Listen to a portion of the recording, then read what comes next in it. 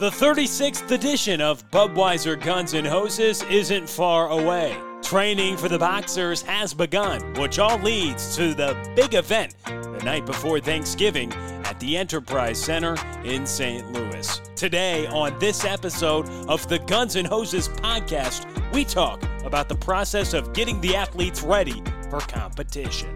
Now, my conversation with the longtime executive director of Budweiser Guns N' Hoses, Mr. Steve Holly. So the basis of Guns N' Hoses is the competition in the ring. That's what brings a lot of people to the Enterprise Center, gets people to be involved in a very, very special way. And today, we want to peel back the layers and find out about the competitors. Tell us a little bit about the selection process to find how people get into the ring and what that ultimately looks like and how they get started to try to do something like that at the Enterprise Center. Well, we do have some requirements in order to participate. Number one, you have to be 19 years of age or older. We are open to males and females, and you need to be involved as a first responder of some sort. Law enforcement, firefighter, EMS, security guard. You have to have a connection to being a first responder. And then really no experience level is needed. We take it from there. We encourage as many people to come out as we can. Right now, it looks like in 2023, we're going to have about 100 participants practice, try out, and hopefully get on the big show November 22nd down at the Enterprise Center. What does it look like after that, after you have the group of people that are going to train in hopes to be able to be on the big show? It's a very simple process. We asked all of the athletes, our wannabe athletes, to go out and register at our website, stlgunsandhoses.com. And they get all of the information about the competition there. They get all of the information about the training, rules, requirements. And then we also have a listing of 9 training facilities. We're a little unique. We actually mandate that all of our athletes train at certified facilities that we have. We have coaches at each one of these facilities that have been with us for many, many years.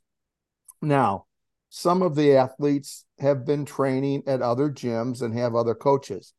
We don't have a problem with that. They can use their own coach, but they do have to come to our gym. People might say, well, why do you do that? We do that because our number one concern is safety. If I have people training out there that we don't know anything about them, and we would ultimately give them a match, they could be mismatched. We could be setting them up for an injury. And that just defeats the whole purpose of why we do this. And you mentioned you have certified facilities where you require the athletes to go to train to ensure safety. When can they start doing that? Or when do you recommend that they start getting ready for the fights? Well, the window's open now. A lot of them start all year round. Some of them go all year round, but that doesn't put somebody that wants to start now at a disadvantage. Because when we match these athletes, male and female, we match them according to age, ability, and weight. So we have a ranking system where we watch the boxers compete in a controlled environment, and we rank them, and then ultimately we will match them according to their ranking. So the ranking system is very simple. It's 1, 2, 3. 1 means you're the best, 2 means you're in the middle, and 3 means you are not the best. So we wouldn't have a 3 fight a 1. We wouldn't have a 2 fight a 1. We typically try and stay with the same levels to compete against the same levels. Again, that's for safety purposes. And although we are a professional boxing event, we're a little different because it's not kill the man with the ball. So we watch the athletes very, very closely. We know their strengths. We know their weaknesses. We know who can match up. That doesn't mean we know who's going to win, but we know that, okay, on paper, this looks to be a fair fight. So we'll make that fight. Now, you heard me say earlier that we have about 100 participants. Typically, what we do is we will rate all of the boxers, and then we will, if we have a match, if we have an opponent, we will then go ahead and lay all of those bouts out. We may end up with 35 or 40 bouts because unfortunately there are some folks that can't be matched because of age, weight, and ability. So we will then just lay all the bouts out, and then we have a meeting. I have a meeting with all the coaches, and we will sit there and rank the fights in order of which we think are going to be the best bouts for people to see. And in this case, once we get to 13, those are the fights that will be on the show. We pick 3 what we call swing bouts. Those are extra bouts that we create in the event of an injury. Maybe a bout gets stopped early. Maybe we have some extra time. So those aren't guaranteed to be on the show, but they are ready, waiting, and available. So it's a very detailed process. It's a simple process, but it's very detailed, and we've been doing it for 36 years. So it works for us because everybody knows what they're doing. And if they don't know, I think it's so important that the coaches are there for those first time boxers, that they can help lead them to put them in a position to get into the ring, because that's probably a really cool process. Somebody who's never done it before wants to support a family member, a coworker, or somebody that they know very well for this cause. They've never been in the ring. The coaches seem like they're a huge instrumental part of this process as well. That's really cool. Well, the coaches are the backbone because they spend all the time with the athletes. They build their skill level, they build their confidence, and they are right by their side through the whole process. So there's a very special bond between the coaches and the athletes. And it's kind of cool because all of the coaches have been with us for many, many years. A majority of them have competed in Guns and Hoses. Almost all of them are associated with first responders of some way, shape, or form. So they know why people want to be here. And we don't have an issue if somebody says, hey, this is on my bucket list. I'd like to do this. Great. Come out and participate. You know, since the advent of TV 2 years ago, we've seen our participation levels rise because, quite honestly, I'm sure there's a lot of guys that would like to see themselves on TV. Friends, family, hey, I was on TV boxing for Guns and Hoses. All good. We encourage that because it just draws more people to the event. It creates what we're looking for in the community. We're looking for 2 things in the community. We want to create awareness about our event and what we do and how we support the survivors.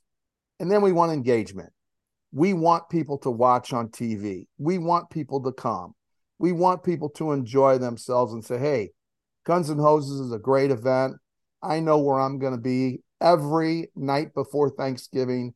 I will be at the Enterprise Center cheering with 15,000 people, getting the guys and gals ready to compete in the ring.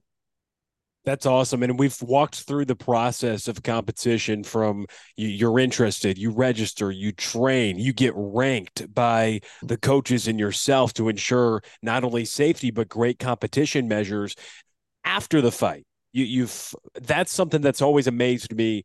Describe after you go, usually what, 3 rounds, 1 minute each round, whatever it may be, after the fight, the emotions that they have, that they did it, they completed the training, the process, and ultimately the competition, to be able to put themselves in that position where they're getting recognized by all the people there, all the people watching, and ultimately the respect shown between people putting the gloves on. Well, the first thing you see when a bout is over is the athletes will hug each other because it's like, hey, we both made it. There are no winners and losers. Now, we do award the winner of the bout a championship ring, and they are like Super Bowl rings. So everybody wants a ring, but we don't say that the other person is a loser. We just make sure that everybody gets recognized the way that they're supposed to. So you're going to see a lot of respect. And that's pretty typical in boxing.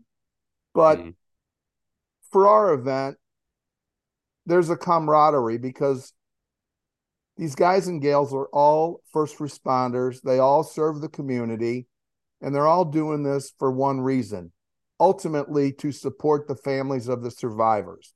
That's the end game. Now, a lot of them are doing it because maybe they knew an officer that got killed in the line. Maybe they were friends with the family. Maybe, like I said, it's on their bucket list. Maybe they just want to try it. But ultimately, the end game is to support the survivors. So in the ring, you're going to see a lot of respect. And then after they get out of the ring and get checked by the doctor, they'll go back and cut loose. They'll get out of their uniforms. And then we have a big party for everybody after the event, for all the volunteers and all the athletes and the coaches. And it doesn't matter if they won or lost. They're back there hooting, hollering, talking about what a great time they had. And the first thing out of everybody's mouths, this was cool. I'm going to do it again next year.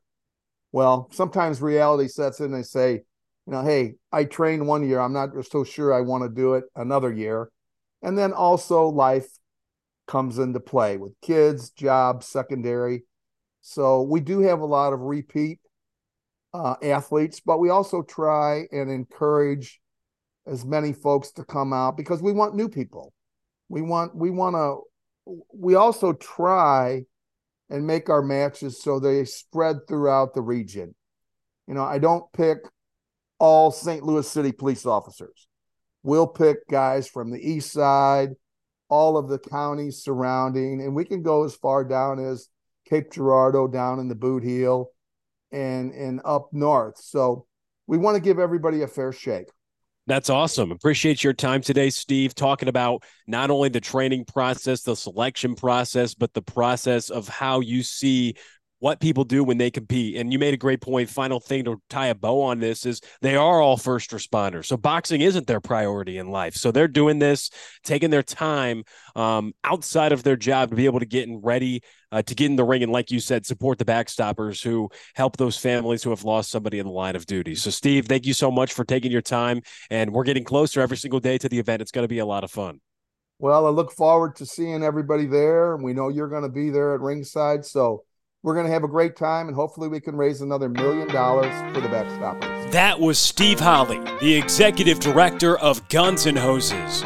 The big show is Wednesday, November 22nd at the Enterprise Center in downtown St. Louis. To find out more, please visit stlgunsandhoses.com. And remember, the holidays don't begin until the first bell rings at Guns N' Hoses. I'm Will Connerly. Thanks for listening.